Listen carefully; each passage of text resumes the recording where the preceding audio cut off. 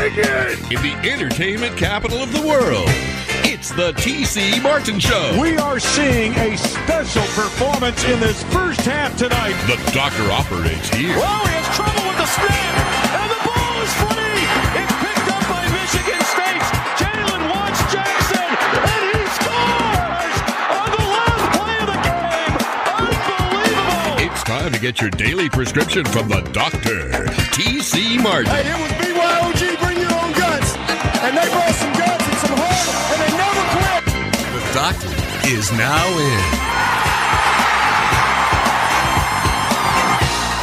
Coming your way live on a Monday, it's the T.C. Martin Show here, KSHP, AM 1400, FM 107.1 here in fabulous, beautiful Las Vegas, Nevada, and also streaming live on the TCMartinShow.com and at KSHP.com as well. I'm Chris Wynn in for the doctor. T.C. Martin is on the road, folks. The voice of our world champion Las Vegas Aces in the midst of a road trip back to the Midwest and back east as well, too. He is getting set as the Chicago Sky and the Aces will go at it tomorrow night. Nationally televised game, but you can also hear him live here on ESPN Radio in Las Vegas calling the game. So the Aces just keep flat out rolling along, folks. Sitting, 21-2, I believe, or 19-2 on the season. Absolutely killing it. And A'ja Wilson just is a walking double-double every game. The starting five is legit, despite the fact even that Candace Parker being hurt. It is a team that is flat out dominating right now in the WNBA. We'll be talking a lot of hoops today on the show. 21-2. 21-2. My mistake. I left out 2 wins, my friend. The most recent being, of course, the win against the Minnesota Lynx up there in the Twin Cities over the weekend. So going to look forward to having the Aces back here in town in Las Vegas after this road trip. So we might get TC on the show here today, talk a little bit of Chicago Sky Aces for the preview tomorrow. I believe the Sky play their home games in the old Rosemont Horizon. I could be wrong on that. Or they do have their own new venue now, which is a little bit smaller venue than the arena in Chicago where the Bulls play. I don't know exactly what it's called, but I believe they have their own smaller venue. But I'm sure, and as all of you that follow TC Martin on social media, Wintrust Arena, which is, I want to say it's close to... I believe it's the old Rosemont. South Side. Yeah, it's over by the Chicago White Sox Stadium. It's on Cermak. Yes. If you're familiar with it. I am familiar, yes. Yeah. And it is, so they've got their own little niche there. But Chicago, a great town for culture and food. So you know TC Martin. He's going to have the food picks going up on social media, folks. Tons of hot dog picks already. Already. Love it. So it's super cool, right? For TC to get out there and be covering the game first time this season where you have the play-by-play voice, TC, on the road doing these games. So it's an opportunity for him. So we might have him on the show today. We do have a couple of guests that are going to be a lot of fun. We're going to have Ken Thompson from SportsX Radio joining us. He was at the Battle for Las Vegas, Numchuck, over the weekend. It is a outstanding charity event that goes down every year. And it was won in walk-off fashion. In dramatic fashion. Dramatic walk-off fashion. And it's a who's who, right, Numchuck, of all things sports in Vegas. Riley Smith's team, Max Crosby's team, a heavy Raider, Golden Knights team, but all the athletes from Vegas and around Vegas, you tend to participate. It's a great event up at the Las Vegas ballpark. They do a great job with it. So we're going to talk to Ken Thompson about that as well as other things because, folks, you may think it's summertime because it is, and it's just blistering hot every single day. We're talking triple digits where you walk outside. Numchuck, I walk outside for about 5 minutes and I'm already getting a tan. Already getting some color for C-Win. And that's a big deal because I tend to be a whitey. Right? Like I'm someone who can is very pale in that category, but it is Vegas. It's the summertime, but it's the summertime everywhere. But football's still coming up quick, my friend. We were talking about training camps opening for the 2 Hall of Fame game participants last week, and now training camps in force will be opening up. And there's an interesting it's not really a documentary, but it's a television series on the streaming platform Netflix called Quarterback. And it focuses on 3 quarterbacks. Former Las Vegas Raider Marcus Mariota is a part of it. Kirk Cousins with the Minnesota Vikings is also a part of that, as well as Patrick Mahomes, who, of course, the Super Bowl winning quarterback of the Kansas City Chiefs. So they placed this perfectly. They timed it out exactly right, where everybody's getting excited for training camp, and they pop this on the streaming platform, a matter of probably a month and a half before training camps opened. And it's a pretty intriguing TV series in that it's not just obviously about the quarterbacks and what they do with the teams on the field. They go super in depth with all 3 of these guys. And you look at it, and it's kind of like a perspective of 3 quarterbacks on different levels is the way I'll describe it, right? Marcus Mariota, a guy that has at times been a starting quarterback in this league, right? Not necessarily thought of as one of the best in the NFL, but a guy who's been kind of a journeyman, right? Went from Tennessee to Vegas to Atlanta, where it didn't necessarily work out great. And now he's in Philadelphia backing up Jalen Hurts, but he has an interesting story, obviously, given that he's, from Hawaii, played at Oregon, and it goes in depth as far as his life, him and his wife and his family and his background, and it can be intriguing as all get out at times.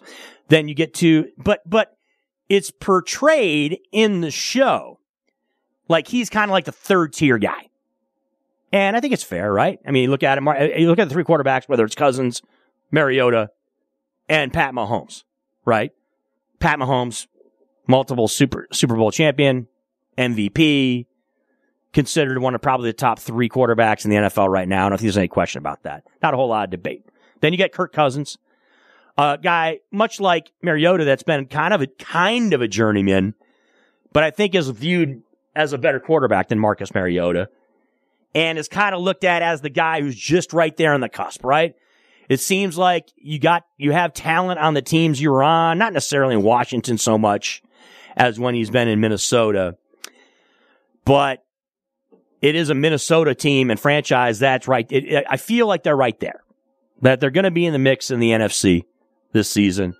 Obviously, it was a disappointing loss to the New York Giants a year ago in the playoffs, in the wild card game, but you get a feeling, despite the fact they don't have Dalvin Cook there, that it could be a Minnesota team that should compete for the NFC North title and another shot at the playoffs. So it's a chance for Kirk Cousins. And Kirk Cousins, from a stat standpoint, there's no question he's a guy that's probably just below that super elite tier of NFL quarterbacks. But they get into his life story as well, too, and his background, a little bit different than Mariota. Both very, very spiritual guys and very religious, but good families, good family guys, kind of well-rounded, not just all about football with those 2 guys. And then you get to Pat Mahomes. Now, Pat Mahomes is a guy, because his brother, Jackson Mahomes, is a big, has a huge spotlight on him on social media. Guy's got, hundreds of thousands of followers, I believe, on Instagram, and he's young. I believe he's in his early 20s, and he's one of those guys who's always out there and about. So it's interesting from that perspective when it comes to Pat Mahomes. This is a guy who has 2 Super Bowl rings already and is looking for more. His family life also very interesting. His father, former Major League Baseball pitcher. He comes from a background in which, sports was a big influence on him growing up. Wanted to be a baseball player growing up. Obviously turned into one of the best quarterbacks in the league. And he has a very interesting wife and interesting family. And he's kind of in a different place than Kirk Cousins as well as Marcus Mariota. But it gives 3 different outlooks as to being a quarterback in the NFL. And then it goes into super in-depth detail as to their personal lives and how it intertwines with the day-to-day of being a signal caller in the NFL. So to me, I thought it was pretty intriguing as far as the show. I did finish watching it. I think there's eight episodes, and it is one of those things where you can kind of binge watch it and kind of look through it. And if you've got If you've got 7.5 hours or 8 hours to kill, you could probably sit down in one sitting and check everything out. But it was timed perfectly because we're rolling into training camps right now, and there's a whole lot of news when it comes to the NFL across the board. 5 teams made coaching hirings this offseason in Carolina with the Broncos, Houston, Indianapolis, and Arizona. You got some quarterbacks changing places. You got some wide receivers that are high profile changing places. Obviously, Aaron Rodgers in New York is a big deal, given he's going to the number 1 market in the country. And the Jets seem like they could be there in the mix in the AFC East, along with the likes of the Buffalo Bills, the Miami Dolphins, and others. You've got the Hall of Fame game coming up on August 3rd in Canton, Ohio. And with the New York Jets and the Cleveland Browns. And then the reigning champion Kansas City Chiefs will play the Detroit Lions, Numchuck. My Detroit Lions are playing the Chiefs on Thursday night to open up the season. Maybe it's a Super Bowl preview, Numchuck. Maybe, and TC Martin fans out there, maybe the Detroit Lions could actually, let's not get ahead of ourselves here. I mean, it would be absolutely unbelievable if my guys in Honolulu Blue and Silver, my Detroit Lions, were here in Las Vegas next February in the Super Bowl, given they haven't had a playoff win since 1991. Myself, TC Martin, Justin Chuck, I'm sure all of you out there, we were much younger or not even born in 1991, the last time Detroit won a playoff game. So if they're able to make some magical run come playoff time and end up on Super Bowl Sunday playing here in Vegas, I might have to spring for that. I don't know if I'd be able to swing a little credential action, but I might have to shell out some coin because the first ever Super Bowl in Vegas, and if my Detroit Lions are there, got to be there. But there's a really good chance that Pat Mahomes and Kansas City are going to be a team that is going to be playing for another Lombardi trophy. You think about the Chiefs, you think about the Bills, you think about the Cincinnati Bengals.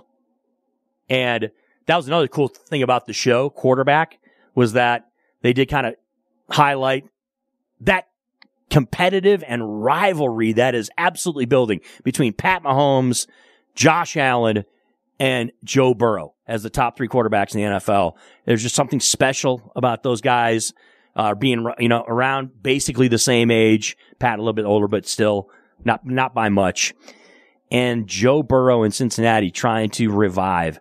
And you've also got that angle where you got the Buffalo Bills and the Cincinnati Bengals, franchises that have been to multiple Super Bowls but have never been able to win one.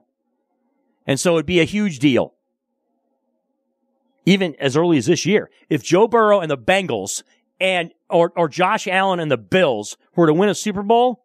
It'd be absolutely monstrous for those fan bases and for those cities and for those teams. Without a doubt. It would be absolutely huge. So I mentioned the guest today. We're going to have Ken Thompson at the bottom of this hour talking about Battle for Las Vegas. It's Ken Thompson from SportsX Radio. So we can get into all kinds of topics. I'm sure we can weigh in a little NFL action as well as get his takes on what went down. Look, it was basketball heavy. The last 2 weeks in this town. All right, we got a little bit of a cooler down this weekend, although TC didn't because he was on the road with them, with the Aces. But before this week, it was crazy from a basketball standpoint. You had WNBA, you had Aces action all over the place here in town for a homestand. You had the NBA Summer League in town. And of course, with all the intrigue surrounding NBA free agency, the draft picks getting a chance to actually put a uniform on for the first time here in Vegas. You get to see some of these guys who are expected to be stars in the NBA. All right. Victor Wembanyama in San Antonio. Scoot Henderson in Portland with the Blazers and others. Both the Thompson twins. It was a lot of fun to get out there. I mean, you're kidding me. For a guy who is a basketball junkie, he was a sports junkie, period. To be able to get out there and cover the NBA Summer League and also cover the Aces while they were here. And the WNBA All-Star Game was here So it was a kid in a candy store mentality when it came to the basketball that was going on. And we'll have both coaches from CSN joining us on the show as well, too, in the 3 o'clock hour. Coach Che, great guy, Las Vegas native, and I love chopping it up, talking all things hoops with Coach Che. And both coaches will be here to talk a little bit of basketball, too. But I got to get some of their takes also on UNLV basketball, because I know Coach Che is out there with me a lot. And he acts as a mentor to a lot of those UNLV running Rebels. And it's going to be an interesting season, to say the least, when it comes to UNLV basketball, because there is kind of a spotlight on Kevin Kruger as a coach. Look, this is, it's not his first season as the head coach here at UNLV. So should be a lot of fun seeing what this team can do. It's because they're going to have a much more competitive schedule out of the gate than they've had in the last 2-3 seasons, in which they're going to be playing actually some, powerhouse programs in college basketball. And of course, the ability to get a talent the likes of DJ Thomas for UNLV can be a big time game changer. Look, we understand that UNLV right now, as from a program standpoint, is probably, a middle of the road team in the Mountain West. We get that. But it's still a name. Yes, they still are one of the few programs on the West Coast that has won a national championship. People know UNLV basketball. A lot of people that are not from Las Vegas or not from Nevada associate anything tied to UNLV with running Rebel basketball. And there's a reason for that. And so, as someone who's covered the team for over a decade, and as someone who's a fan of basketball and is a major fan and longtime resident here of this great city, Las Vegas, you want to see UNLV running Rebel basketball and UNLV football bounce back. You want to see it get better and be more relevant. So, this is one of those years, I think, that's going to be a major show. We're going, and when I say show, I mean we're going to get a gauge on which direction this program is going. And there are people out there that rightfully expect results. They want to see results. And so that does put some pressure on Kevin Kruger, his coaching staff, as well as the program and the players, to step up their game and to get to a place where they can actually be elevating the program to where I think it should be. I'm not crazy. I'm not insane. I'm not a jackass for sitting here and saying, well, Numchuck is right. I am a jackass sometimes. But I'm not out of line for saying I think this UNLV basketball program, and the football program for that matter, should be in the top 3 in consideration in every single year in the Mountain West Conference. It's Vegas. It's UNLV. Give me a break. All right? You have advantages here you don't have at Colorado State, at Utah State, at Boise State, who during Mountain West Media Days, is the cream of the crop in the conference when it comes to football. All right? Boise State, really? Boise State should be consistently a team that is superior to UNLV? It's outrageous. And yes, this is going on tangent time for C-Win when it comes to UNLV. It's very frustrating, even as someone who's not a fan of the program in a way where I've grown up with a program. It's not my number one school that I root for. Anybody that knows anything about me on the radio here in Vegas knows I'm a Michigan State guy, right? That's where I'm from. Till the day I die, that'll be my school. That'll be my team. And so I don't have to pull any punches. I don't have to come here and be biased. I don't have to come on here and be disingenuous. Dun, dun, dun. Yes. I don't have to be, but I can pump up my love for the collegiate athletics and UNLV hoops as far as wanting it to be great for the community. I want people to be able to get behind. I want people to be proud here in Vegas to be sporting the scarlet and gray again. And the UNLV merch. And as the kids say today, drip. I want you to be happy to wear that stuff. And I think I can speak for everybody else in the media here in Vegas by saying, yes, it would be great to be able to cover a team that is playing in games that matter. Whether it's at Allegiant Stadium with the football program where they're on the verge of going to a bowl game or playing in a bowl game, or it's going to the Thomas and Mack. You know what I'm saying? And seeing a team that could not only make a run for a Mountain West championship as far as the tournament's concerned, or in the regular season, but could be playing, I know this could be outrageous, right? In March Madness, in the NCAA tournament. Folks, the last time UNLV was in the NCAA tournament was a loss to Cal.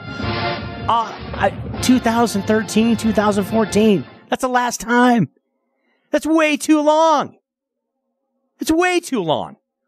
So, soapbox off. All right? This is a year where, it's a you-know-what or get off the pot kind of for Kevin Kruger.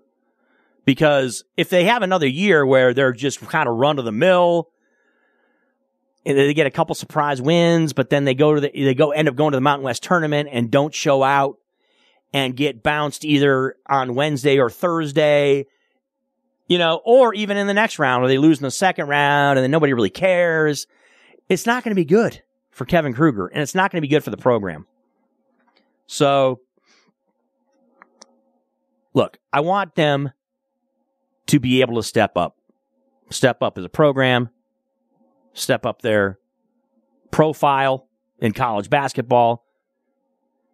I'm not sitting here saying they need to be in national championship contention like they were in the 1990s and in the 1980s. That's not what I'm saying. I'm saying reclaim back some of that notoriety, get back some of that cachet, get back some of that love, right?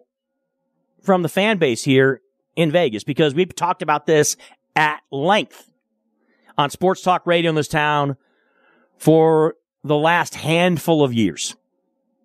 You've got a much more crowded sports landscape in this town. In the last 3-4 years, obviously, it has changed immensely. And it's about to change even more, obviously, with the prospect of the Las Vegas A's being a reality. And make no mistake about it, there's probably going to be an MLS team here sooner than later. And so you're going to have even more competition in town. So that's one more obstacle that UNLV sports faces as well, too. But that being said, I still think there's room. And there's definitely room for improvement when it comes to all things UNLV football and basketball in this town. And you want to see it happen. Even if you're not, let me tell you something. Even if you're not a big sports fan in this town, you should still want UNLV to be successful because it's just better. It's better for all things business. It's better for all things Vegas. And that's what I'm a big proponent of. So it was a lot of fun to get a chance to cover NCAA tournament games, even though it was, almost 10 years ago. And it would be fun again if UNLV is able to get back to that level. And that's the level I think that is not outrageous by any stretch of the imagination to believe UNLV can get to. And especially when it comes to the football program and just getting to a bowl game. You guys know the deal. You only have to be 500, maybe a game over 500 to be bowl eligible in college football. I mean, come on. What are we talking about here? Right? We're talking about having a mediocre season, essentially, and you could be playing in a bowl game. Now, look, I get it. It could be the IdahoPotato.com.net Citrus Bowl somewhere, on December 15th. But it's a bowl game, right? And it's something that can be put on the school's resume. So, again, we're not expecting UNLV football to be going to the Orange Bowl or to the Rose Bowl or to or even maybe, the Capital One Bowl in Orlando, Florida. But getting back to a postseason game where eyeballs are on you. Another thing that's great for the school, right, when it comes to college football, is having nationally televised games in which, promising or projected recruits can get a chance to see your school's colors on national TV. That's a big deal. So I'm hoping, I'm thinking, I'm expecting UNLV sports to get back to a level that is at least respectable and is at least a point where they are relevant across the board, if not nationally, at least in the Mountain West Conference. Make no mistake about it. Ken Thompson's going to join us at the top of the hour. We're going to take our quick break in a couple of minutes. But I'm telling you, Numpchuck, it was a pretty interesting TV series when it came to quarterback because, look, we understand it's the most high-profile position in sports, really, you could argue, is being an NFL quarterback, right? Being a quarterback, period. Even in college quarterbacks get a spotlight on them. But that's why a lot of people are interested in this, is because it's the guy. It's the guy that gets all the blame. It's the guy that gets all the credit when NFL teams win or lose. And so that's why people kind of cared about the TV series quarterback. Exactly. Yeah. Yeah. And they did the whole 3-tier thing with the quarterbacks. You go from Pat Mahomes at the top. They go, Kirk Cousins trying to get to that top. And then they go to Marcus Mariota, who now is currently a backup in the league behind Jalen Hurts in Philadelphia, who just went to the Super Bowl. So 3 very different guys, different personalities. So it made a lot of sense.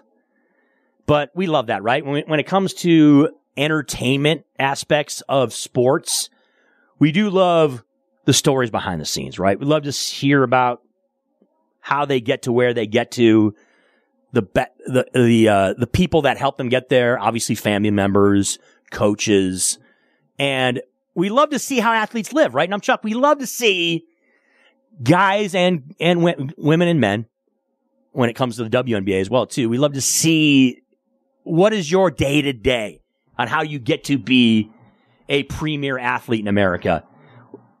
Love to see your houses, love to see your workouts, love to see your diet and eating habits, that kind of thing.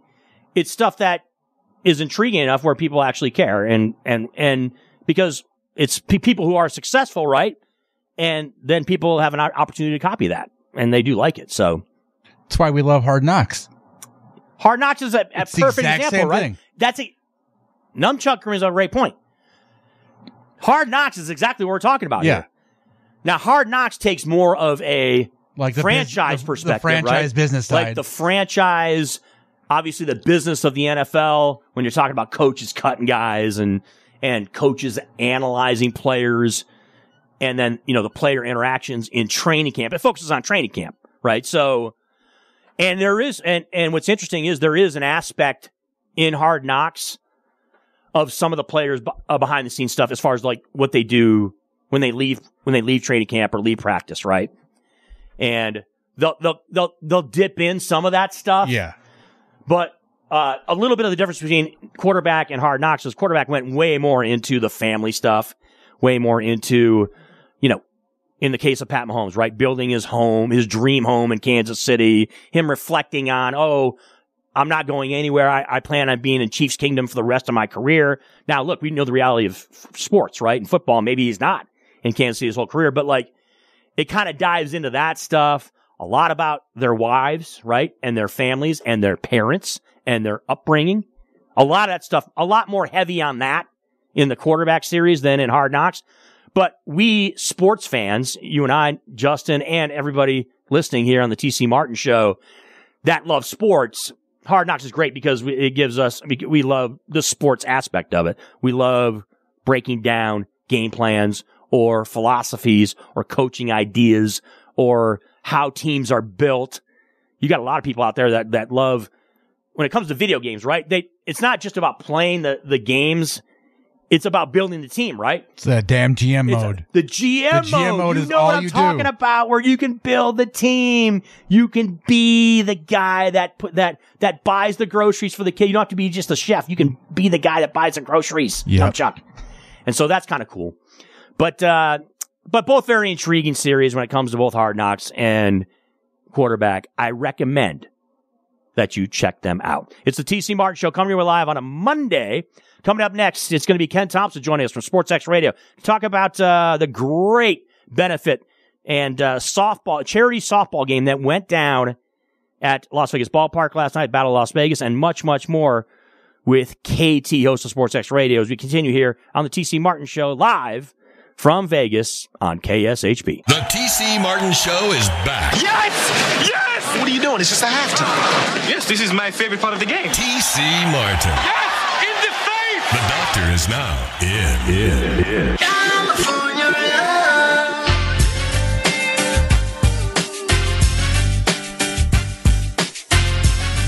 TC Martin Show coming to you live on a Monday. KSHP 107.1 FM, 1400 AM, streaming all over the World Wide Web at the TCMartinShow.com and KSHP.com as well, too.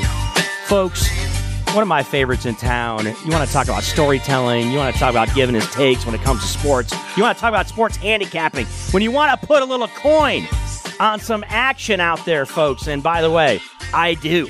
And I did this weekend. It wasn't too pretty, but you know what? We always love chopping up with one of our guys. Ken Thompson joining us here live on the TC Martin Show. He's the host of SportsX Radio, 8 to 10 p.m., Monday through Friday here on KDAWN in Las Vegas and streaming on the Odyssey app. And he was out at Battle for Las Vegas, a tremendous event going on here where it is sports, all things Las Vegas, personalities, media personalities do a tremendous job at the Las Vegas Ballpark. He was out there yesterday for this. It was Team Max Crosby of the Las Vegas Raiders against Team Riley Smith of the former and Stanley Cup champion Vegas Golden Knights, now, of course, with the Pittsburgh Penguins. But that's neither here nor there. Ken Thompson joining us here on the show. Ken, we really appreciate you spending some time. How are you, my friend? See, win, man. Here's the thing. Even if you lost that money on the weekend, you came back today with your hometown Tigers in the matinee affair, and they knocked up the Giants 5-1. So I know you're in the good. It was just a little bit of redemption, Mr. Ken Thompson, because of, the 2012 World Series in which we were swept by those boys from the Bay in what we thought was going to be a very glorious fall classic, my friend. It just did not turn out that way. Thanks to Pablo Sandoval and Matt Cain and a lot of other guys that just owned us. So a little bit of redemption, my friend, with the win over the Giants. There you go. Yeah. I will tell you, Chris, though, one of the greatest media events, I mean, for somebody in the media, is that Golden Knights Raiders game, because you get down on the field, everybody's relaxed because neither team's in season, so they're able to kind of hang out and really be loose, and they don't shrug any questions. They take time. They do the selfies. I mean, Max Crosby, I just love the guy. I mean, I love the person. I mean, that's what I tell him. I go, Max, you're the great player. You're the ever-ready bunny. I appreciate you, but I love the man off the field because you're there for so many people, whether it's mental health awareness, whatever it is. He's just that type of person, and he's a beautiful soul. And he was actually there in the parking lot with Josh Jacobs on July 17th, waiting potentially for Jacobs to get an offer from the Raiders as far as not to just have the franchise tag sitting on him, but to hopefully be able to move forward with some type of multi-year deal that never transpired. But that's just the guy that Max Crosby is. He's always going to be there. He is a true team player, and I know he was close to some of the guys that are no longer on the team, but the guys that are on the team, that's the guy you want to hang out with, Max Crosby, for sure. And speaking of that, right, Ken, Max Crosby's story is interesting because he's someone a lot like Darren Waller, right? Another former Las Vegas Raider who, has been very open about the struggles that he's had personally. And I think that's been very endearing, right, to the Las Vegas fan base and to Raider Nation, quite frankly, that Max Crosby is the way he is and has that personality where, look, he's willing to say, look, I made some mistakes in the past, but I'm trying to move on from them. I'm trying to grow as a man. And I think that's a big reason why he has really become one of the more beloved athletes here in Las Vegas. Yeah, there's no doubt. It doesn't matter what city you're in, and they'll call Las Vegas Sin City, but everywhere is Sin City, right? It's just who covers it up better, right? And at the end of the day, when you're transparent, especially with your fan base, for those that feel that they're alone and nobody knows what they're going through, when you get a big time athlete that steps up and says, hey, I've been there, I know what you're going through, that means the world and could actually, add years to somebody's life or give them, incentive that, hey, I can change my life around. Look at Max Crosby, one of the best defensive players in the NFL, but even more important off the field than on the field. Ken Thompson joining us from SportsX Radio, host 8 to 10 p.m. weekdays here in Vegas on the show. He was at Battle for Las Vegas yesterday at the Las Vegas ballpark, and a great event where teams of both media members as well as local Las Vegas athletes were playing in a softball game. 7 p.m. they had the home run derby, KT, and then first pitch was at 8 o'clock. Little drama, right, when it came to the game, my friend, as far as the ending and how it all went down. Well, here's the thing. I mean, the cool thing was, and I shouldn't say cool because when you're in 110, yes. At what would have been the time at 6 o'clock for the home run derby, but they moved that to 7 and then the game to 8.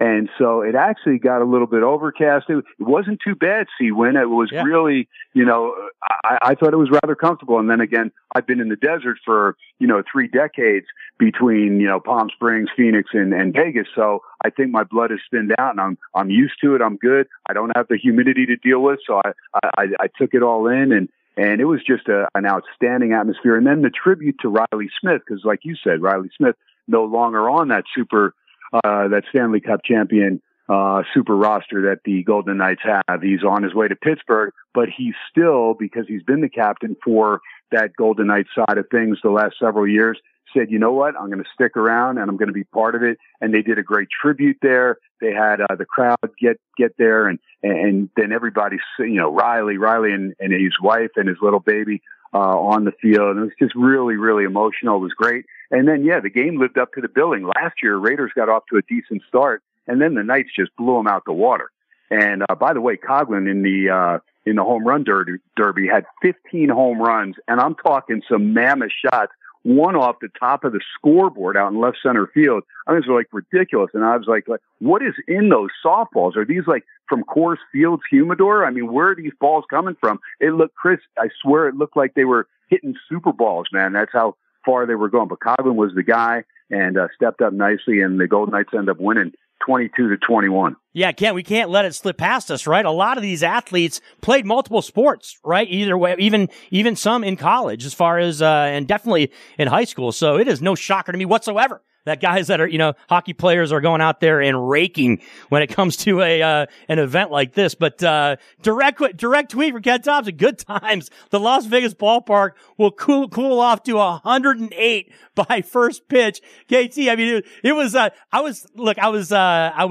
already had some things and errands and stuff that I was doing. Otherwise, I would have been out there myself. But when I saw that yourself and Jose Volante were out there, you were dressed for it, by the way. You had the little Vegas Golden Knights cutoff shirt going, showing off the guns a little bit. I saw Jose out there, our guy, with his Las Vegas Aviators baseball cap on, representing Vegas big time. But there's no question, right, that it can be a little bit physically draining when you're talking about triple-digit temperatures out there for a great event like this. Yeah, no doubt. Yeah, I had the Raider hat on backwards, and the Golden Knights, love the tank tops that they sell. So yeah, it was great to represent both teams and a great community, because those that don't live in Vegas, they don't understand. They think that we all live on the Strip. And I told my family, look, I only lived there for the first 10 years that I was here. But after that, I just branched out and spread my money around all of Vegas and Henderson. So now, of course, doing things in moderation and understanding what it is to make sure that you don't lose your paycheck that you get, at 7-Eleven on the way home. Those are lessons that a lot of young people learn. And hopefully they take that wisdom from us older folks and they don't have to go down that path. But you and I know what that's like on certain times back in the day. But I love Vegas. I love, the Henderson, Summerlin, Vegas community. It's phenomenal. And you feel like you're part of a city that continues to grow. And I'm hoping the Raiders are going to be able to grow with it. It doesn't look like Josh Jacobs will be there anytime soon, but, hopefully, Coach McDaniels can figure this out. The roster, there's still a lot of offensive prowess. And, with Max Crosby leading defense, if Chandler Jones comes to play, I know he's in better shape weight-wise, and they've added a lot of guys to the secondary and got to talk to Trayvon Moehrig a little bit. Over there. It's spelled Moehrig with the M-O, but it's pronounced Moehrig. Told him how much I appreciated him, and his sophomore year wasn't as good as his freshman year over here in Vegas. But you know what? There's a lot of question marks with this Raiders team, and their win total continues to dwindle. See, went down to 6, and out of 17 games, that's what they finished last year, 6-11. But remember, they lost 9 or 10 of those games by one score. Could have easily turned that around. So we'll see. Looks like Jimmy G is going to be ready to roll, and that's huge. That was a question mark coming in. So, hopefully they'll be able to, not worry about what the naysayers say or the so-called experts, and maybe be able to move forward. But right now, looks like it's going to be an uphill battle for the Silver and Black State. Yeah, make no mistake, right, KT? I talked about this earlier in the show. I was bringing up the TV series Quarterback that is streaming on Netflix. Of course, it focuses on Patrick Mahomes, of course, Super Bowl champion, Kansas City Chiefs. It focuses also former Raider Marcus Mariota is a part of that show as well, too, along with Kirk Cousins, my guy out of Michigan State with the Minnesota Vikings. But basically, there's a lot of discussion regarding the AFC West, like there was. And look, that was the case a year ago also, given that this was a very intriguing division, to say the least. But I think there's no question, right, Ken, that when it comes to this division, it's going to be just as challenging this year for the Silver and Black to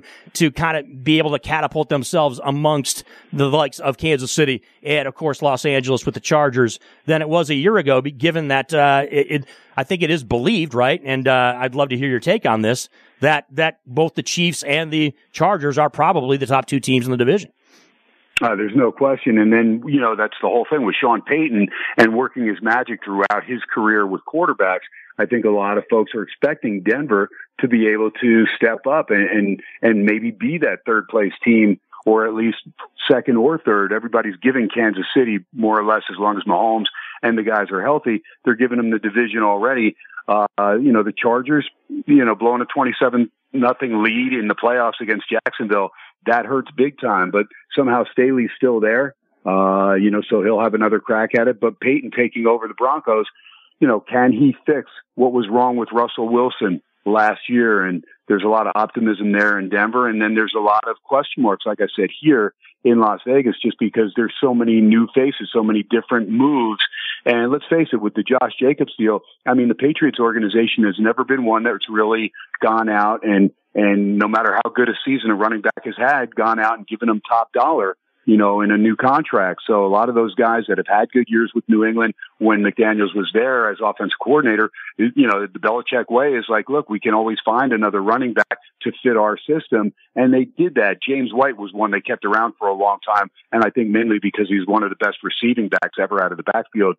But most of the other guys have gone on to other teams and whatnot. So I think that may be why, Raider management is playing hardball a little bit with Josh Jacobs, put the franchise tag and maybe have him play the 1 year. And you know what?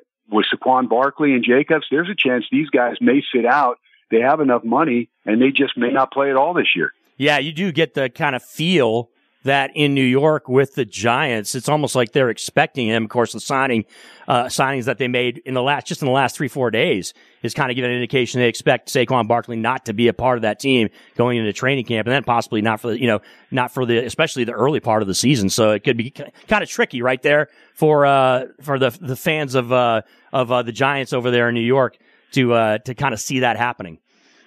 Yeah, no doubt. That's the whole thing, and that's of course where Darren Waller will be transitioning to. So we'll see how everything pans out there for the Silver and Black. They got their work cut out for them, and the schedule is not easy. And speaking of Denver, that's where they opened. They opened in the Mile High City, and then, if they lose that game, they've got to turn around and go to Buffalo. Now, Buffalo did get some bad news yesterday on a jet ski accident. They lost Nyheim Hines, who had come over from the Colts, and they really wanted to get him into not just the offense, but really that receiver out of the backfield. for those third down little plays there where he'd be the safety valve. They had a lot of plays designed for him, so he's going to be out for the year. So that's a blow. But if the Raiders, don't get one of those first two road games, then they come back for a Sunday night game opener against Pittsburgh at Allegiant Stadium, and that becomes a must win because they got to turn around and go back on the road, just a short jaunt to SoFi and play the Chargers. But that's 3 of your first 4 on the road and your home game against Pittsburgh. And let's face it, we know when TJ Watt's healthy, that defense is for real.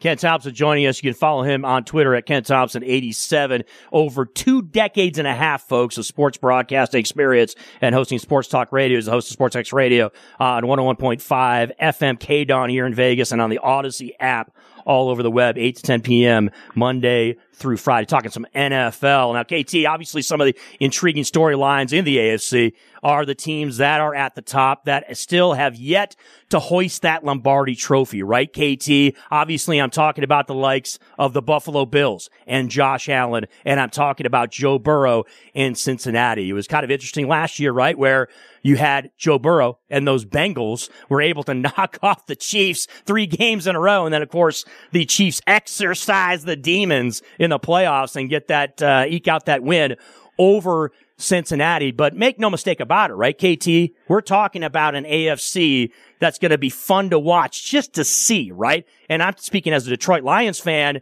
on the NFC side of things, maybe, that possibility, Ken Thompson, that my Detroit Lions could be playing in Vegas in the Super Bowl. I think there's a real possibility that the likes of Joe Burrow in Cincinnati and Josh Allen and the Buffalo Bills could be here in Vegas in February for Super Bowl 59.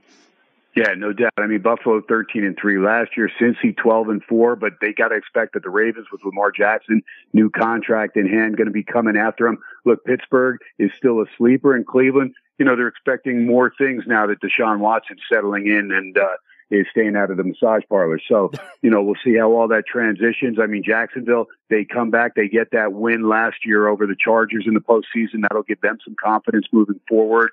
We don't know what to expect from Tennessee or even the Colts. Richardson's got a lot of growing pains in the Texans. So it looks like Jacksonville, that's their division to lose.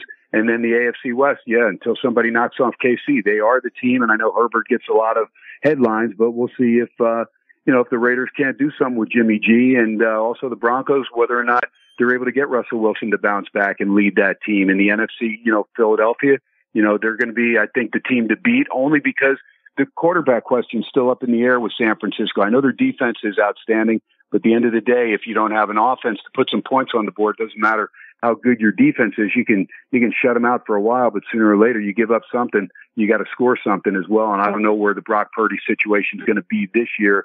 I'm not as high on him as everybody else that's wearing Niners goggles are. I think he had a good year last year, but there's a lot of film out on him. And I'd be shocked if he had the same type year that he had last year.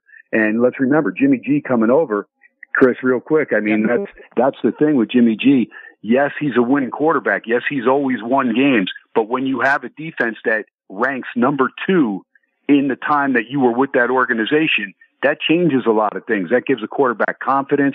That lets him know, a defense isn't going to be on the field that long too often. They're going to get turnovers. They're going to flip the field.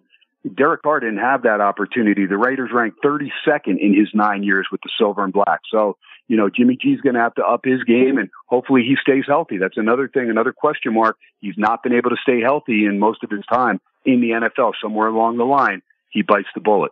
Ken Thompson, Chris Wynn here on the TC Martin Show, coming your way live on a Monday here in Las Vegas, talking some NFL and some Silver and Black, some Raider Nation. But I got to switch gears because before I get you out of here, KT, I got to get your take. So last night I was at the pad, relaxing, watching a little Sunday night baseball. The nostalgia was kicking in, my friend. It was outstanding. So the opening before the game was all about 1986, baby, as it should have been. It was all about the 1980s. It was a flashback to the fashions, my friend, flashback to the great teams back then. Obviously talking about the Boston Red Sox and the New York Mets, who met at Fenway Park last night on ESPN Sunday Night Baseball. And there was a whole lot of reflection back to that 1986 World Series, right? Because you're talking about, some of the iconic moments in baseball history that took place in that World Series. But then fast forwarding to today, right? Where you have the Boston Red Sox, I mean, they're 5 games over 500, but they're still in the cellar of that division.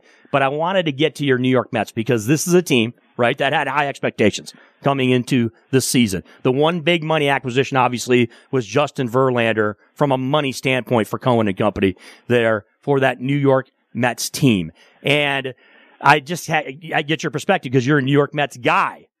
I mean, is this a team that is probably going to be a seller rather than a buyer as we roll through here? Or is this a situation where they can find a way to get some wins and make that run towards what they were expected to be, which is one of the better teams in the National League? Yeah, be a seller or be in the cellar. I mean, be real, man. I mean, this team is real close. They're only 5 games ahead of the Washington Nationals, and they're trending that way. I mean, they just can't get out of their own way. Looked like they may have turned things around about a month or so ago, but then they went into a tailspin right before the All-Star game. Looked like they got it back going, and then, out of the break, they've been pathetic. So with the payroll they have, which is the highest in baseball, it's an embarrassment. Now, Verlander has stepped up and he's done okay, but, the batting lineup is really sad. I mean, outside of Alonso, who was banged up a little bit, who doesn't hit for average but gets the runs home, I mean, they don't have much for average. They have no table setters. Lindor's been a bust. I mean, Marte's been an absolute joke. So at the end of the day, I'd be selling if I'm Cohen, but he's in so deep now, I don't know if it really matters. I think this season, for them to turn it around, 46-53 after 99 games, Chris, for them to turn it around, it'll be a shocker to me. I doubt it happens. Always love spend some time with one of our favorites here in Las Vegas. I had the honor of sometimes hosting a show and co-hosting a show with him at SportsX Radio over on the Odyssey app and KDOT here in Las Vegas, 8 to 10 p.m.s during the week. Ken Thompson, have a great Monday. We will talk to you again soon, my friend, okay? See, when you're the best, Numchuck, keep this man in line. We'll talk to you soon, guys. Thanks, KT. Yeah, there he is. One of my favorite hosts in town. And he can talk. He can go across the board when it comes to all things. A guy that can talk hoops and that can talk Vegas and can talk Vegas and hoops. Joining us next. Coach Jay is going to join us here live in studio. It's the TC Martin Show coming away live. Chris Wynn in for the doctor. TC Martin. Much more on the way. On the other side, it's hour number 2. Ready, 1, 2, 3, 4. Live in the entertainment capital of the world. Thompson tries to answer and does. Klay Thompson with back-to-back threes. It's the TC Martin Show. TC Martin. He's hotter than fish grease. It's time to get your daily prescription from the doctor. Wiggins a three-pointer. Puts it in. A 15-point lead with 1:43 to play. The Warriors are ready to celebrate. The Dr. TC Martin launches.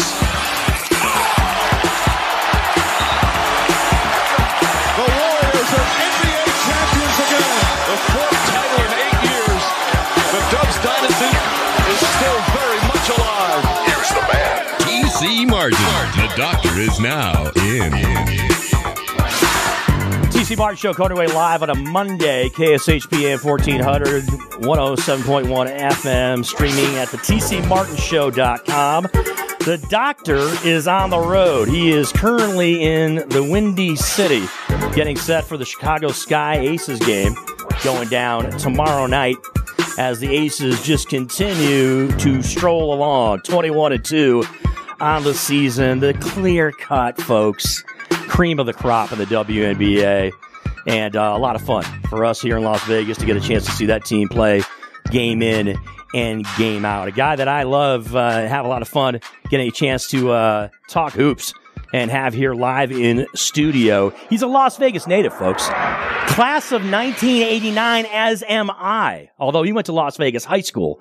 I went to high school, and I graduated from Longmeadow, Massachusetts High School. Coach Che Jones in 1989. So we are right there, my friend. Coach Jay Jones, the assistant coach now with the College of Southern Nevada, the Coyotes, folks. And former basketball player himself, played professionally in Cyprus. And proud, very, very proud Buckeye as well, too. And always great to talk basketball with you, Coach Jay. I appreciate you spending some time on a Monday. We had a lot of fun in the last couple of years at some Rebel games, you and I. Yeah, we have. Yeah. And you're someone also has done a tremendous job when it comes to mentoring a lot of those players over there at the Thomas & Mack and over there at UNLV. And we're going to talk about some of them because we, of course, the last couple of weeks, right, Coach Jay? It has been basketball central here in town. Oh my goodness. Your head coach, Coach Lee, of course, was being recognized at an event. Yes. I covered the NBA Summer League. I was there pretty much every other day, if not every day. Mm-hmm. And I saw Coach Lee getting recognized, and rightfully so. Rightfully so. At one of the breaks during the NBA Summer League. Yeah, I mean, what he did, what he's done in this community is pretty valuable. But what he did in such a short period of time, right there with that Durango team this year is remarkable. I think it's probably one of the greatest runs that a high school team has had to a championship in recent memory here. They didn't slide through and beat some low-level teams. They went to the top of the mountain and they defeated the Kraken for real. They went down to the depths to go chop the head off the Kraken. They went through Liberty, they went through Gorman, and they got it done. That was an amazing run. And that energy, that passion, that commitment to what he does, he's a former firefighter, and those guys are, they're Navy SEALs sort of mentality, those guys. So, he brings that to the program, and I think that, we're going to go in the right direction. And he's probably somebody that's very prepared, as are you, as far as making the transition. I mean, you coached in college before yourself, but I don't anticipate it's going to be a major bump in the road, right? When it comes to a high school coach going and coaching at the college level. I would be less than honest if I was saying I wasn't concerned about that initially, but having our initial conversations, I was like, man, this is what I want to be with. Right. He's locked in, he's engaged, he knows what it's going to take. He understands what we have, where we're trying to go, and how we need to get there. It's really easy to say, okay, we want championships. Yeah. We want some of the best players in America. We want to, have all Americans. That's easy to say, but without having, experience doing it, or without having, having everything readily accessible for you, like being in a hotbed, and having some of the resources some of the other junior colleges in the nation have. He's got a firm grasp on it. And we are, coming in as late as we did as a staff, which we have a great staff, but coming in as late as we did as a staff, for him to have such a firm grasp on it and for us to be so locked in so late in the game, is really refreshing. I've been part of programs that are already in place, and we get to this point and we're no further along than we were in March, and that's a little disconcerting. With this, it's very exciting to know that we are psychologically, mentally locked in. We have the guys locked in, and I'm excited about what we're going to be able to do. And I got to say, look, Coach Jay, I'm not going to sit here and act like I'm some expert on all things CSN Coyote basketball, but given the kind of landscape that is college basketball today, right, where the transfer portal is so prevalent, and it just wasn't when we were back when we were in college. I mean, it was a shock when Olivier St. John, right? I grew up in Michigan. I'm a Michigan State fan, but when Olivier St. John left Michigan to go to San Jose State, that was like a huge deal, right? Back in the early 90s. It just wasn't really a prevalent thing. Now, given that you do have so much fluctuation and so much movement in college basketball, it makes it more impactful, I guess is the word I'm going to use, when it comes to junior colleges and having the ability for you and Coach Lee to get guys that may be looking to make the next step. Maybe they aren't ready to go to a Division I program right away, but they can come to your program and be impactful and then make that jump. Yeah, I think that's a big part of the beauty of our program. Myself, Mike Lee, our other assistants, Brian Wilcox, who's a local guy, and Harvey Perry Jr., who's a local guy, has been around Las Vegas basketball for, 30 years. I think we give so many different perspectives of the college experience as players and as coaches and what regions we've been in, that we're going to be able to give kids a perspective that perhaps they haven't had before. Whether it be playing at an NAIA school or Division II school, or playing at a Division I school, and what type of Division I schools you're going to. I think we're going to be able to provide so many different perspectives that we're going to be able to touch on everything that kids are going to be able to do. It's like you said, it's a totally different world today. Okay. It's a totally different world. You know, before you had 4 years of eligibility. You had 5 years to play 4 or 3 years to play 2 if you were at a junior college. Now the mentality is I have 5 years or 4 years to get it right. Mm-hmm. And whether or not we like that or not is not the issue. The question is, how do we utilize that to benefit not only the program and the players, but ourselves as a staff? How can we utilize those needs and desires and wants of these young players to fit in and you know, really work on a 1 year, you know, 1 year timetable there. You know, so I think that's going to be unique within itself. But like I said, we have, you know, I don't know if you're familiar with Brian Wilcox. Brian Wilcox is a local guy here, played at Bonanza High School. Okay. Was just unbelievable point guard. He was a point guard with J.R. Ryder over at Antelope Valley. Played at St. Francis in New York. Just a tough player, you know, and I think he gives that kind of an edge to guys, you know, to showing them how you can grind it out and go from the community college level on up to the higher level.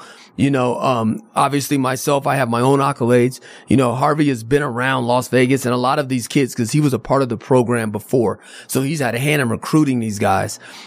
And, you know, with myself and Harvey, we're from that neighborhood. Yeah. We know these guys. We know what day-to-day life is like over there. You know, and I think, you know, I've always been a big advocate of the fire department and guys there. I have a lot of friends that have been have been in the department. And I think what Mike brings as a former firefighter is a certain level of dedication and commitment. And we all know the firefighters are very giving, you know, caring individuals. And I think that getting that type of mentality from your head coach is very important for young players. You know, it used to be we were kind of mentors / father figures, but we've carved out our own niche as coaches nowadays. So we wear a hat that isn't a hat that's replacing the hat that maybe an absentee father once had. A lot of these kids have a male figure in their life already. Mm-hmm. You know, either an AAU coach or an uncle or dad maybe or whoever, right? We have a role as a coach, and it's a certain expectation that kids have of us or their families have of us or administrations at the colleges have of us. And I think we touch every single one of those aspects with our staff. And in the short period of time we've been with this group of kids, they've really been buying into it. And like I said earlier, I think we're gonna do some pretty good things with this group. Coach Jay Jones joining us here on the TC Martin Show, assistant coach with the CSN Coyotes basketball program. You talked about the mentorship. I talked about it actually. Mm-hmm. Yep. And before you came on, I was talking a little bit of UNLV v basketball.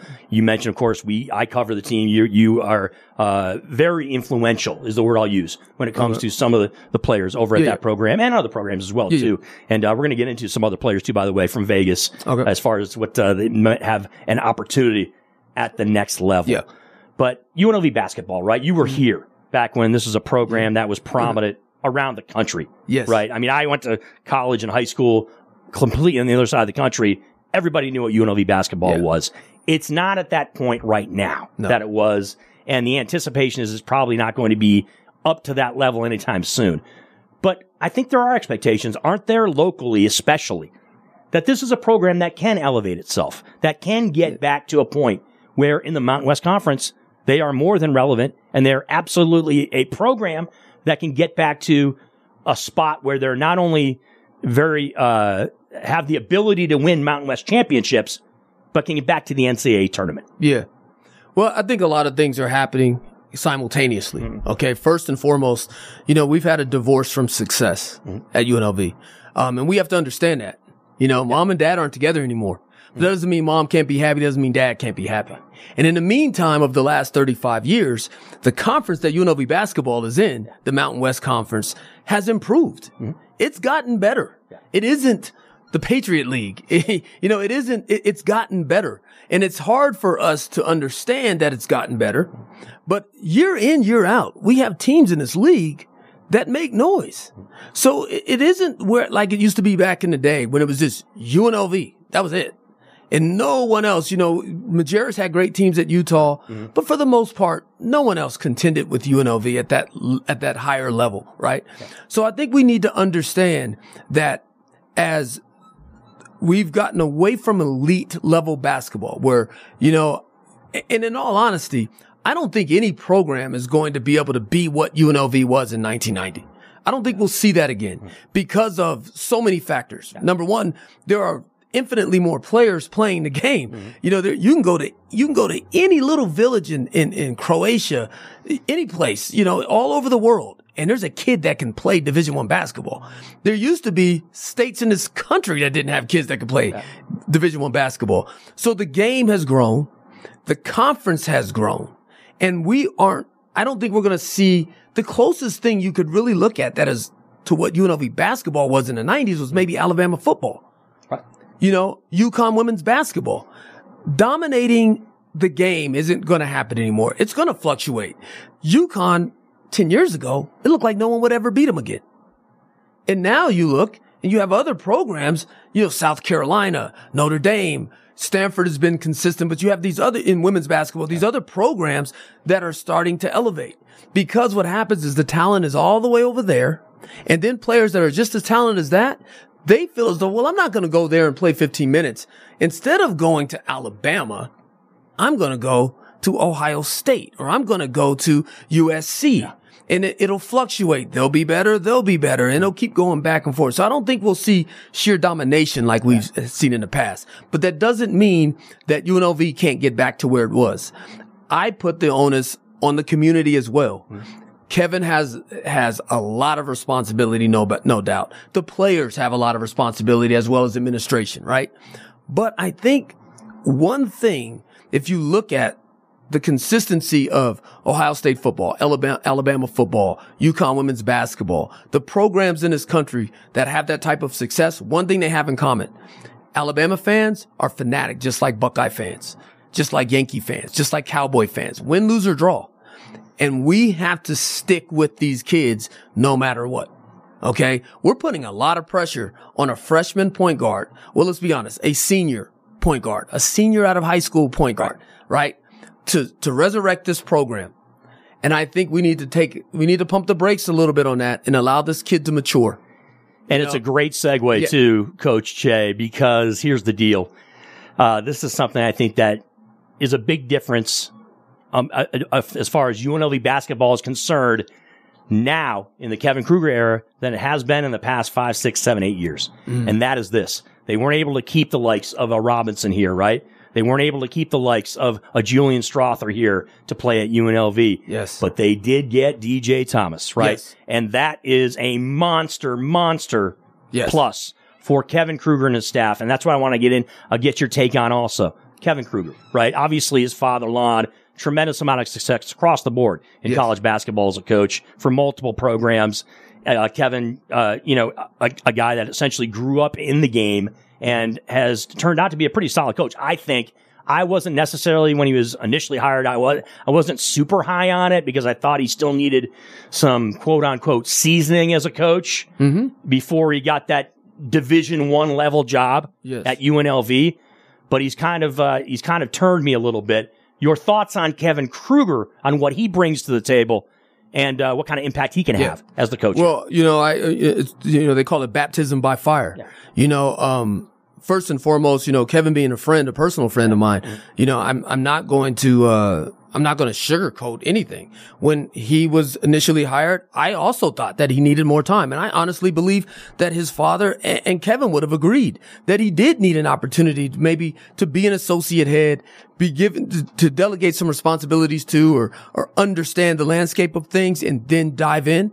But considering the fact that these jobs are so hard to come by and he got the opportunity, you don't turn those opportunities away. You take them and you go with them. And I think for the most part, he did a relatively decent job. By Vegas standards, absolutely not. But Vegas standards are set with us getting to an Elite Eight. That's not realistic for anybody.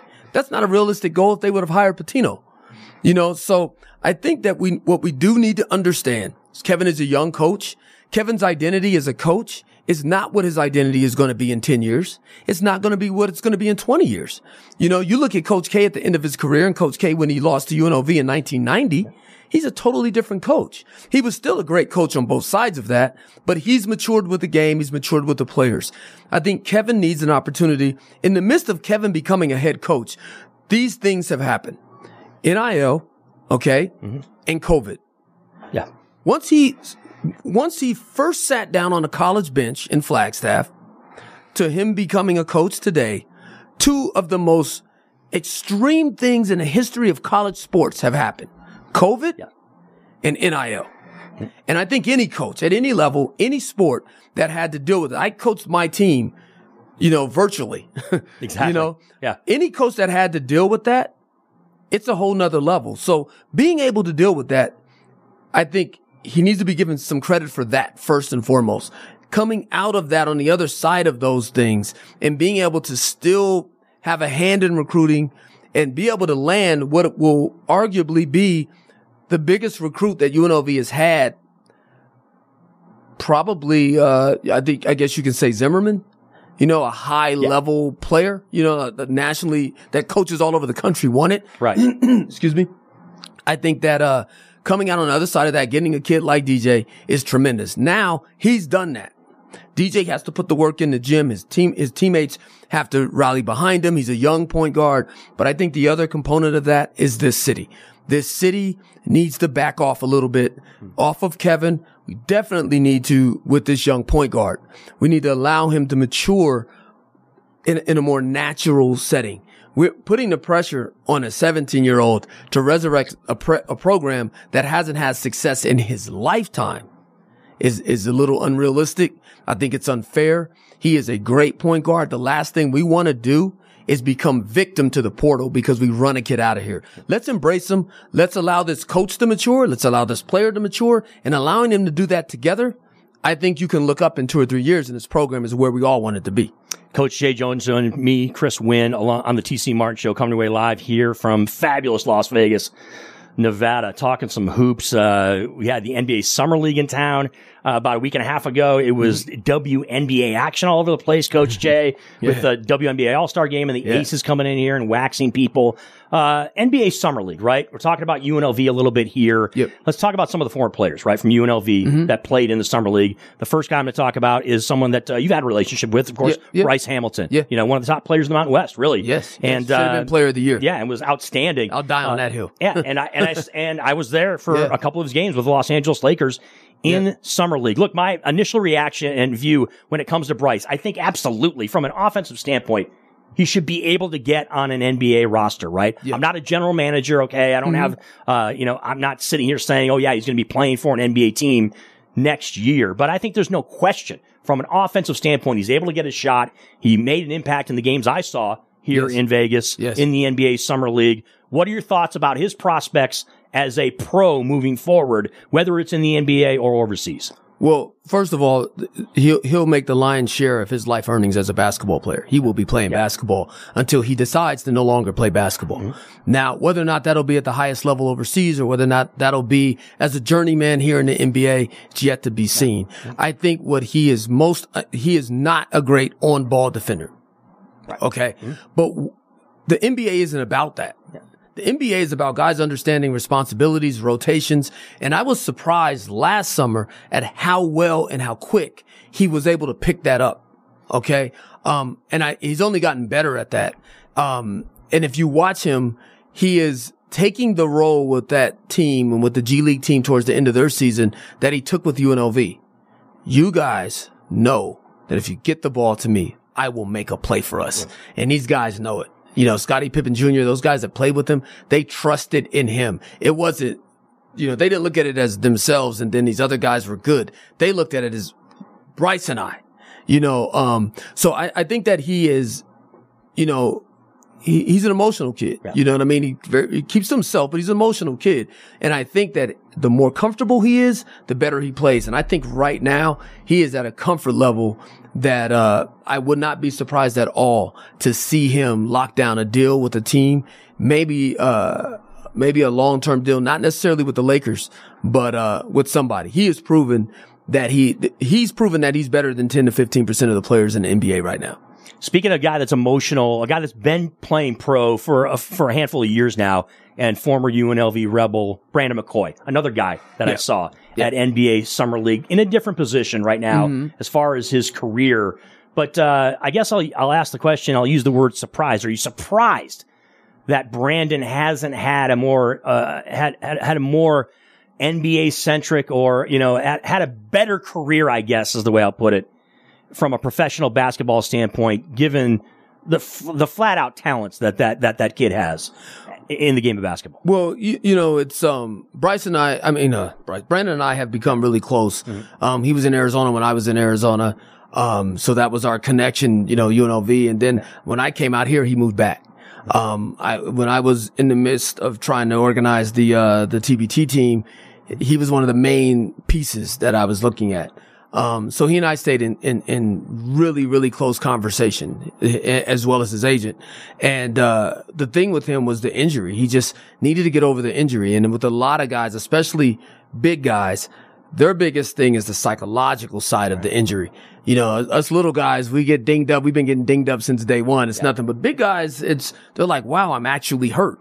So he has to physically get over it. He has to mentally and psychologically get over it. And I think right now he's getting to that point. I wouldn't be surprised, because one thing about Brandon is he actually passes well for a big guy. And he actually, off of that, he likes to do it. I don't think he should always do it, shoot the three, but, he can, off of one dribble, pull up relatively decent, so I think that gives him, as a pick and pop guy, as a guy that can run the floor and finish above the rim, I think that gives him an opportunity in today's game that if he was the same exact player 20 years ago, I think he would be done. But I think his mobility and, he's so hungry because of what the projections were. And this is what, going back to what I was talking about with DJ, we get out of control with these projections sometimes. You talk about the top football players in the quarterbacks, right? You talk about Mahomes, mid-level guy, Kirk Cousins, and a bottom-level guy, Marcus Mariota, right? You know what's funny about that? Is the Heisman Trophy winner is the bottom guy. Exactly. And the guy that was like, hey, can he play at this level? He's arguably one of the best of all time, like Tom Brady, right? So I think that we get out of control with some of these projections. And I think Brandon fell victim to that. These projections were, is he one and done? He's out playing Ayton. Is he this? And then, for a young kid, he's looking at Ayton have this success. And he was like, there's not too much of a difference between us. Why am I not having that? So that kind of falls in there. And you know what? Another player was also, I think, a victim of that. And you brought him up about 10 minutes ago. Steven Zimmerman Jr. Yes. I got to admit, Coach Che, look, I've been in Vegas for 20 years, okay? So sometimes I am a guy who's a cheerleader for the local guys, right? Yes, exactly. And when Steven Zimmerman Jr. came out after his senior year of high school at Bishop Gorman, I'm like, I want to believe this guy's going to be an NBA star. I see the size. I saw the passing ability in high school. I'm like, this guy can be a player, right? And it didn't really shake out for Steven. He ended up had a cup of coffee with the Magic in the NBA. He was drafted, I think, in the second round by the Magic. Played a couple 10-day contracts, I think. Then ended up going overseas. I want to say in Switzerland or Germany or wherever he went, played professionally. And now, again, like you're saying, I think he's back in Vegas. But, Steven Zimmerman Jr., I think, was a victim of that as well, too, of the high expectations and then not necessarily panning out. Yeah, I think sometimes we stunt the growth of players or the progress of players because we say this kid can be this. Let's map a plan out for him. And this is what I love about Mike. We're saying we should be able to do this, we should be able to do that, but this is how we're going to do it. This is why we're going to do it, and this is the time frame in which we're going to do it. And I think that's really important because today's kids, we talk about this all the time. They're visible. You can't just tell them. They need to see it. They need tangible evidence of how we're going about this. So, I think you're right with Steven. It's another one that was, we projected him so high that it's hard, and it's no different than what they did with LeBron and what they're doing with Wemby right now. It's the same exact thing, but it's the circle around those people and the people that are working with that kid hands on day to day that'll keep him grounded with tangible work, not just say, hey, don't believe the hype. That's not good enough. Or convincing him that it's true. You got to give him stuff. So if he can get down every single day and realize, wow, I can't make 20 out of 50 threes. I got to work on my shot. Even though they're saying I can shoot the ball, you take a guy like Scoot. Okay. If Scoot gets in the gym every single day and he can't shoot 50% just on an individual workout, then it's gonna click to him. I gotta improve this because I'm looking at these other guys. They're making 80% of their threes undefended. So I think you have to really get down in the trenches with these kids and give them something tangible to work on. And DJ in particular as a point guard, he needs that because, I always say this to the point guards I work with. It's the politics of the position. All right. We don't get the credit when we're successful and we get the blame when things go wrong. Yeah. You're listening to TC Martin Show live on a Monday. Chris Wynn, Coach Jay Jones live in studio, assistant coach with the CSN Coyotes. We're going to take a quick break, and on the other side, I got to get in some more players, local players that are looking to chase down their dream of playing professional basketball, and talk a little bit college basketball aspects too. You brought up the NIL situation, obviously something that's monstrous in the game of college basketball, college sports as a whole. Period. So I want to get your takes on some of that as well too. It's Chris Wynn, it's Coach Jay Jones, and it's Numchuck live in studio on a Monday. The TC Martin Show coming away live on K Shop. Now, more of your favorite personal sports physician. Don't make me beg. TC Martin. Because you are a character doesn't mean that you have character. The doctor is now in.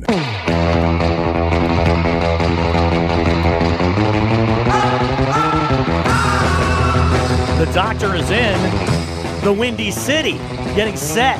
Chicago Sky, Las Vegas Aces tomorrow night. As TC Martin is the voice of our world champion Las Vegas Aces. And as Numchuck pointed out early in the show, the hot dog pics, the grub pics, they're already going up on social media. And here live in studio, I'm Chris Wynn filling in for the Dr. TC Martin, joined by one of our favorites, assistant coach with CSN, the Coyotes basketball program, Coach Jay Jones, joining us here live, talking some college hoops and talking some NBA Summer League, as well as all things basketball in the summertime. And, in the break, we were talking a little bit about DJ Thomas, highly touted point guard coming here to UNLV, one of the most anticipated recruits in a while, right? Since the likes of Anthony Bennett and Brandon McCoy and Steven Zimmerman Jr. and some others. But there's also other guys that played in the NBA Summer League too, Coach Che, who are going to have an impact. One of those guys was drafted to the NBA champions. Of course, I'm talking about Julian Strother, right? Yeah. Local Las Vegan, played at Gonzaga, was instrumental, right? In Gonzaga's run in the NCAA tournament. Talk about Cinderella. Including here in town, right? At T-Mobile Arena. First NCAA tournament game. That's so in crazy. Las Vegas. Vegas kid hits the shot of the tournament. Yeah. You can't make this stuff up, that's right? A bad Hollywood script. And so from a college standpoint, a college career, he showed out, right? He played well. Yeah. Now it's the next step, right? Where you're trying to make it to the NBA. I don't know how much you saw of Julian in the summer league. Yeah. I felt in the couple of games that I saw him play that it seems like a log jam type of situation in Denver with that team. Look, we get it. They're the NBA champs. You got the likes of, Jamal Murray, and across the board. I guess Brown leaving would leave a spot for him. But, what do you think about his opportunity to make it to the NBA and, his basketball prospects moving forward? I think that he's solid. I've known, I'm really close friends with his dad. I've known the family for a long time. I remember him as a little guy. Now he's, literally twice my height. But, I think he did. I think first and foremost, I think he did a tremendous job over the last few years representing the city. I think there's a lot of people, throughout that conference and even across the country and see this kid and the way he carries himself and the way he conducts and goes about business every day and say that kid's from Vegas. I think that's good for us. Yeah. I think it's really, really good for us. I think there's 8th and 9th graders right now that will get recruited more so off the character of a Julian Strother than they will off the talent of some other kids that we've had. And I think as a Las Vegan, I'm very, very appreciative of what he's done. With that being said, he reminds me a lot of Donovan Williams in the sense that he has to commit himself to becoming a better shooter or commit himself to becoming a better defender and then work on the ladder later. I think that's how he gets in. He has the size, the tools, the athleticism, the quickness, the length to be a good defender, especially on the weak side. Okay. He also has the tools to be a much better shooter. And I think if he commits to one of those things and becomes better so that a GM says, okay, we're going to take a chance with this kid. And once he gets comfortable and gets acclimated, he'll do better. Yeah. Donovan was different because Donovan Donovan is just like Tyrone Nesby. Donovan believes he's the best player on the Hawks team. And let me tell you something, Trae Young, those guys that he plays with, they love that about him. You cannot win with guys that think, I'm probably the fourth best shooter on this. You can't win with guys like that. You know, that mentality, that's why Michael Jordan loved T-Nez so much. Because T-Nez felt like, hey, it's me and Jordan. Mike, what are we going to do tonight? And that mentality is how you win games. You got to have that mentality of guys in the locker room. Donovan had that. That's why Donovan is playing in the NBA. If Julian gets that, I think Julian, I believe wholeheartedly in Julian Strawther. I'm sorry, but the first thing I thought of when you mentioned, of course, Tyrone Nesby, the first thing that pops in my head, Che, is him in that awful red Los Angeles Clippers jersey that he had to wear. That back when that franchise was just atrocious. He and Lamar both. Yeah, he was playing, I believe, with Marcus Taylor, right? Yeah. And those guys. It was Marcus Taylor. Lloyd Vaught, wasn't he on that team? Oliver Condi was on that team. Lloyd Vaught was on that team. Yeah, Lloyd was on that team. I had two friends on that team, and I'm rooting for this team, and it was the worst experience ever. Brutal. Yeah. Okay, so another Las Vegas guy. Look, there's only 5 guys that get named to the all first team in the NBA Summer League. Yeah. This guy was one of them. Of course, I'm talking about Orlando Robinson from Fresno State, Las Vegas guy. And out of all the prospects, to be quite honest with you, with Vegas ties, I think he's got the best chance, right, to have an immediate impact at the NBA level. I think absolutely. Let's put it this way, Coach Che Jones. I'm going to be surprised if he's not on, if not the Miami Heat roster, he's going to be on an NBA roster in 2023-24. Well, this is another, I played, his dad? Yeah. So I know Big O, who's smaller than, he's smaller O now, but I know his dad really well. He comes from a good family, raised very well. I think that he's a very humble kid. So being a humble kid, especially at that position, he's learned that position at that level. He is a 2023 post player today, a guy with the ability to put the ball on the floor. He can actually use a ball screen as well as setting the ball screen. He can knock down a jumper. He can block shots. He goes and gets the ball at the highest point. He doesn't jump first. He's gonna play somewhere. I think it may be a situation where the Heat say, well, do we want to lose him? Or do we want to look at, say we're at the end of Adebayo's, the tail end of it, right? Do we want to get some money out of Adebayo and keep this guy? I think he proved in the Summer League that he's a reliable force in the middle. Okay. I won't say force him. He's a reliable post player. Okay. I think with a little bit more strength, he can become a little more strength. He's better than DeAndre Ayton. Yeah, I mean, I think I'm not the greatest when it comes to comparisons, but immediately when I'm watching him out of the Summer League, I'm thinking kind of a comparison, and maybe these guys are better shooters, but I'm thinking of like a combination of like Sam Perkins and Robert Horry, kind of. That's kind of the vibe I got. Although I think, obviously I think he's a little bit bigger actually than both those guys, but that's immediately what I was thinking. But I was also thinking, Che, is that the guy finds a way to make a difference, right? Yeah. And when you're out there at Summer League, right, and you watch those games, I think you get if you have any expertise probably not the best word to use for a lot of people out there, because a lot of us are just fans or just, never really played. I didn't play even in high school as far as basketball. I played 3 other sports, but that's neither here nor there. But when they watch games out there, right, the average Joe, the average Jane, it's difficult to decipher, okay, this guy really has a chance to play in the league, and this guy is just kind of like, playing in Summer League because they're trying to fill out the rosters. You know what I mean? You're spot on. And I think with Orlando Robinson, I just got the feel. I was like, this guy he's going to be one of those guys like a Kyle Kuzma was back during Summer League, where you didn't necessarily know, is Kyle going to be playing in the NBA? And then they were outside. Jamal Murray, another guy, I was like, great score or whatever, but like, is he going to stick on an NBA roster? You get that kind of feel with a guy like Orlando Robinson, where he is someone who made enough impact in the Summer League, where it's going to translate into actually playing regular season NBA basketball. You're spot on. And the thing is this, at that level, you're judged by the things you can't do. Okay. So, Orlando is the most agile guy, right? But over the last 365 days, he's improved that. He's improved that tremendously just from this time at Fresno State to now. There were times I would see Royce Ham kind of bump him off of the ball screen and he'd get a little uncomfortable and maybe shoot a shot he didn't want to shoot. Now what I see him doing is getting his back on the defender, getting his shoulders and his hips down, really squaring up a guy, making a pass, going, setting the ball screen, and getting what he wants, as opposed to being kind of forced into what he has to do.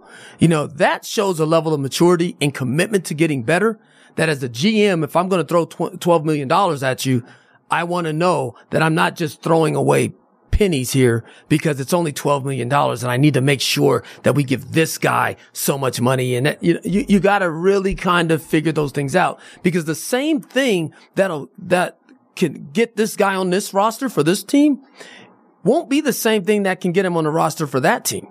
You know, so he may fill a void that Phoenix has, but he doesn't need to do that for Miami. Yeah. But when he's shown in such a short period of time to improve certain intangibles of his game, that says, hey, well, maybe we can develop him as a stretch four. Maybe we can do this with him. Maybe we can do that with him. Or we're bringing in another big that can do this. Can he complement him by doing that?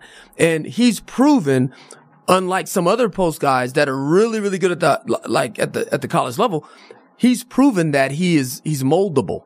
And, I think that's where he's, and he showed a little bit more moxie this summer than I've seen in the past 3 or 4 years.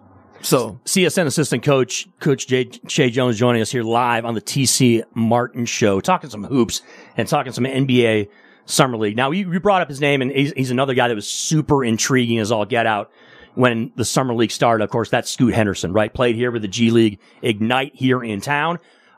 Is someone that I think even just after watching one quick game in the NBA Summer League, you got to have fans in Portland super excited and amped up to see this kid play. Yeah. What does he bring to the table, Coach, as far as his NBA prospects?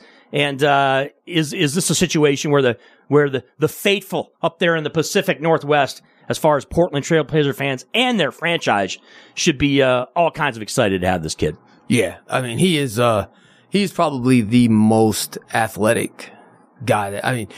He's one of those guys that you could put him on an NFL team right now and he could be your safety. Like, he's that athletic. Like, he's that Ja Morant, Jamal Murray level of athleticism. You know, Dwayne Wade when he was young, just, there's nothing else like it, you know, and he puts the time in the gym. So just imagine when he decides that he's going to be Marcus Smart, or he decides that he's going to be Damian Lillard and he's going to knock down shots. If he does that, there's nothing in place in the NBA right now defensively that can stop a player like that. It's like, like 10 years ago when LeBron would kind of get that look in his eye and he would just go downhill play after play after play. And you kind of say to yourself, well, the game's over. Like, if he keeps doing that, there's nothing that can be done. And that's, I hope, and I've been around Scoot a little bit, not a lot, I sit and talk with him. It's like he's a junior in high school hoping to get recruited. Mm-hmm. Not I'm the next great thing.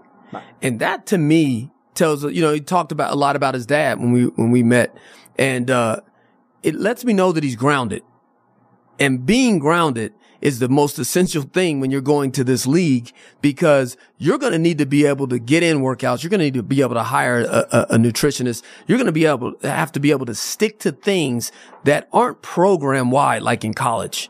This guy has this to do. You have that to do. It's not the same like it is in college. We all have to be there at 2. You may come from a East Coast road trip and have to get up at 5 a.m.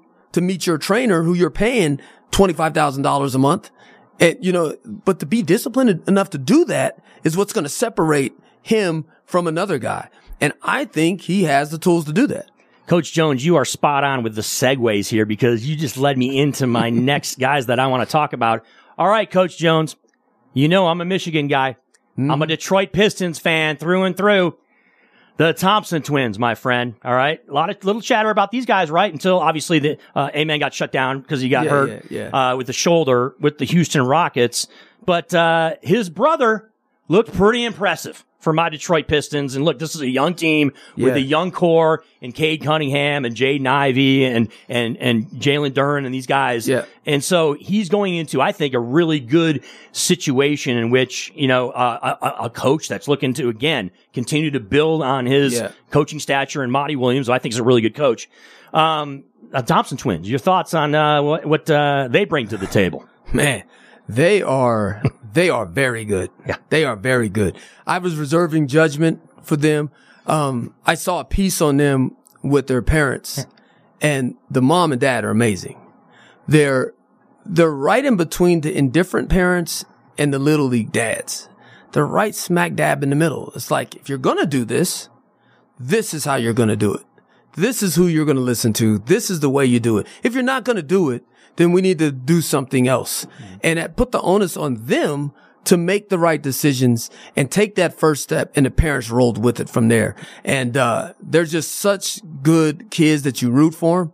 And then when they step on the floor, there's so many little intangibles about them that I think make them so unique. I think one is a tremendous scorer. Mm-hmm. And I think the other one, and that's probably by design because they play so much against each other, but one is a great defender and has a really good understanding of the ball, plays well off the ball, both offensively and defensively.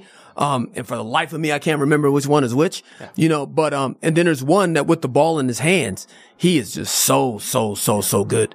Yeah. I think that they're going to be really good. I think that they may be the surprise. I think those two, the one, I can't remember which one it was, but I do believe it's the one that played with Detroit. Amir is with Detroit, and Amen is with Houston. Yeah. So I think Amir is the one I think can be the biggest surprise, and the next one I think could be the biggest surprise is the kid from Kansas, the shooter, Wilson, right? Wilson, was that his name? Is it with playing with I want to say the Brooklyn Nets, right? I think it's Wilson. Is it Wilson? No. But it'll come to me. But going to that point you talked about Scoot Henderson, right? As far as like the day-to-day in the G League, right? Playing for the G League Ignite.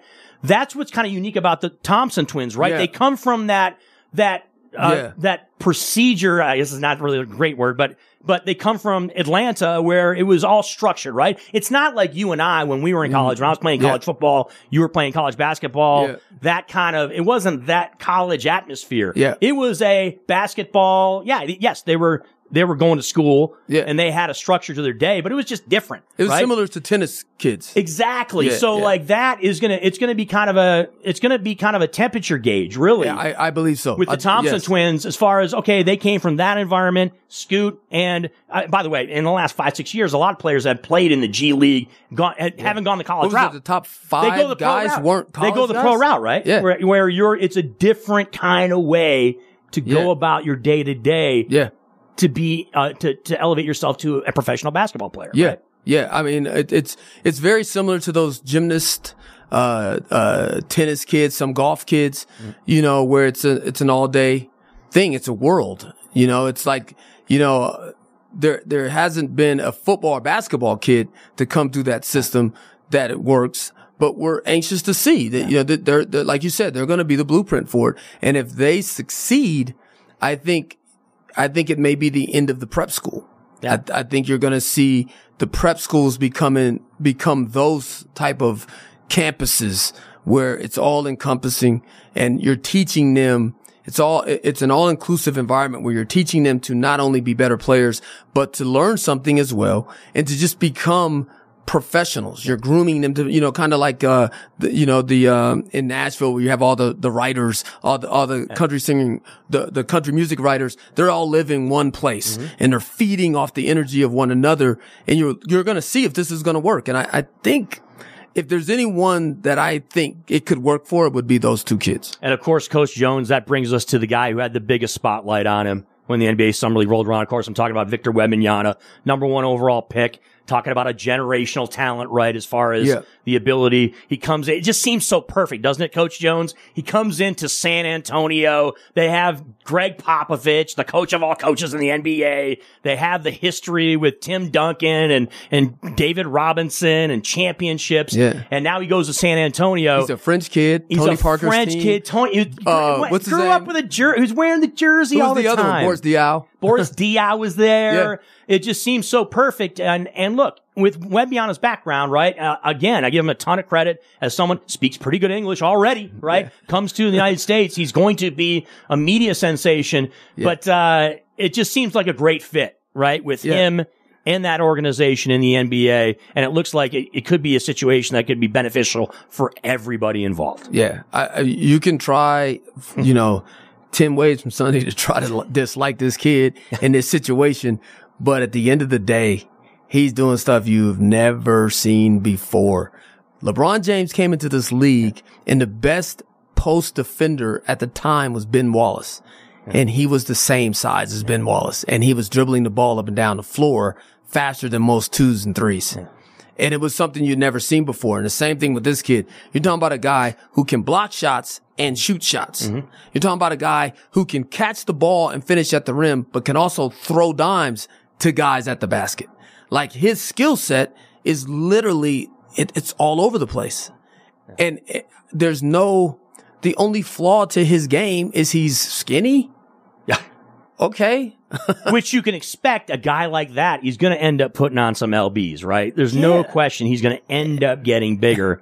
How much bigger, we don't know, but you do expect that, we've never right? seen it, and we've never seen anybody that size running around. Mm-hmm. We see him at a circus, we don't see him running around, but I mean, Kevin Durant's skinny. Yeah. Darius Miles was skinny. Well, we remember, Chad, I don't know if you remember that summer league when Kevin Durant came in as a Seattle Supersonic, by the way. Yeah. He was skinny as all get out. Have you seen the Photoshop pictures of him when his arm is extremely skinny? I have not. They were Photoshopped though, so it wasn't real. Listen, it was so, it's Photoshopped. It's ridiculous. Yeah. But he was so skinny that people can't tell whether or not it's real or it's Photoshopped. Yeah, exactly. You know what I mean? Yeah. So it's like, that's how skinny he was. I remember he was like, he couldn't bench press his weight or something like that, but at the end of the day, this game is about putting the ball in the hole. Yeah. Mm-hmm. And this kid can not only put the ball in the hole, but he can prevent you from putting the ball in the hole. The agility, right, Coach Jones, that you saw him on the court at his height. Come on. I mean, any size. Playing running up and down the court like Scottie Pippen, essentially. It was impressive. Not just handling the ball, because Kevin Durant can handle the ball. Yes, okay? No question. Some big, but he does things that's hard for tall guys to do. Mm-hmm. He puts the ball behind his butt. Yeah. He goes through the legs. I don't know if you saw the clip that I posted maybe a couple months ago. Mm-hmm. He shot a 3-pointer. He missed it. He went to the basket and tip dunked it himself. Yeah. Come on. Yeah, there was a couple of moments, right? Especially in that game 2 of the NBA Summer League game. For game 1, he struggled offensively. Wasn't able to shoot that well. Yeah. But in game 2, I was there. He was going to get sued by Britney Spears. I was there watching. By the way, Coach Jones, 17,000 at the Thomas and Matt for his second Summer League. 15,000 are there to see him fail, and it's just so crazy. And look, there's pressure, for a kid that young, 17 in that situation, and he played pretty well in that. I mean, 20. I think he had 28 and 17 boards or something like that in that game. So a lot of reasons for fans in San Antonio to be excited. You know what, Coach Jones? There's just not enough minutes in the show to have you here, my friend. We're going to definitely have you back. We really appreciate you stopping by on Monday. And most importantly, good luck to Dickinson this year. I know he's left Michigan, and I just wish him the best. Yeah. We saw him at T-Mobile Arena this year too. But in a match, I think Arizona. It was Arizona. But game. I wasn't rooting for him then. No, you are. I'm so rooting for him now. That's so great. Coach Jay Jones, assistant coach with our CSN Coyotes here in fabulous Las Vegas, Nevada. Coach, have a great season. Thank you very much, and man. Give our best to Coach Lee. Yes. And all the best this year. We really thank you for stopping by the TC Thank Martin you very much, man. We appreciate you. It's been a lot of fun hosting Chris Wynn here live. Hosting for TC Martin. He will not be back tomorrow. He is going to be doing the play-by-play call as the Las Vegas Aces are taking on the Chicago Sky. So the TC Martin Show rolls on here on KSHB AM 1400 and 107.1 FM and all over the World Wide Web, TCMartinshow.com. A great Monday, everybody.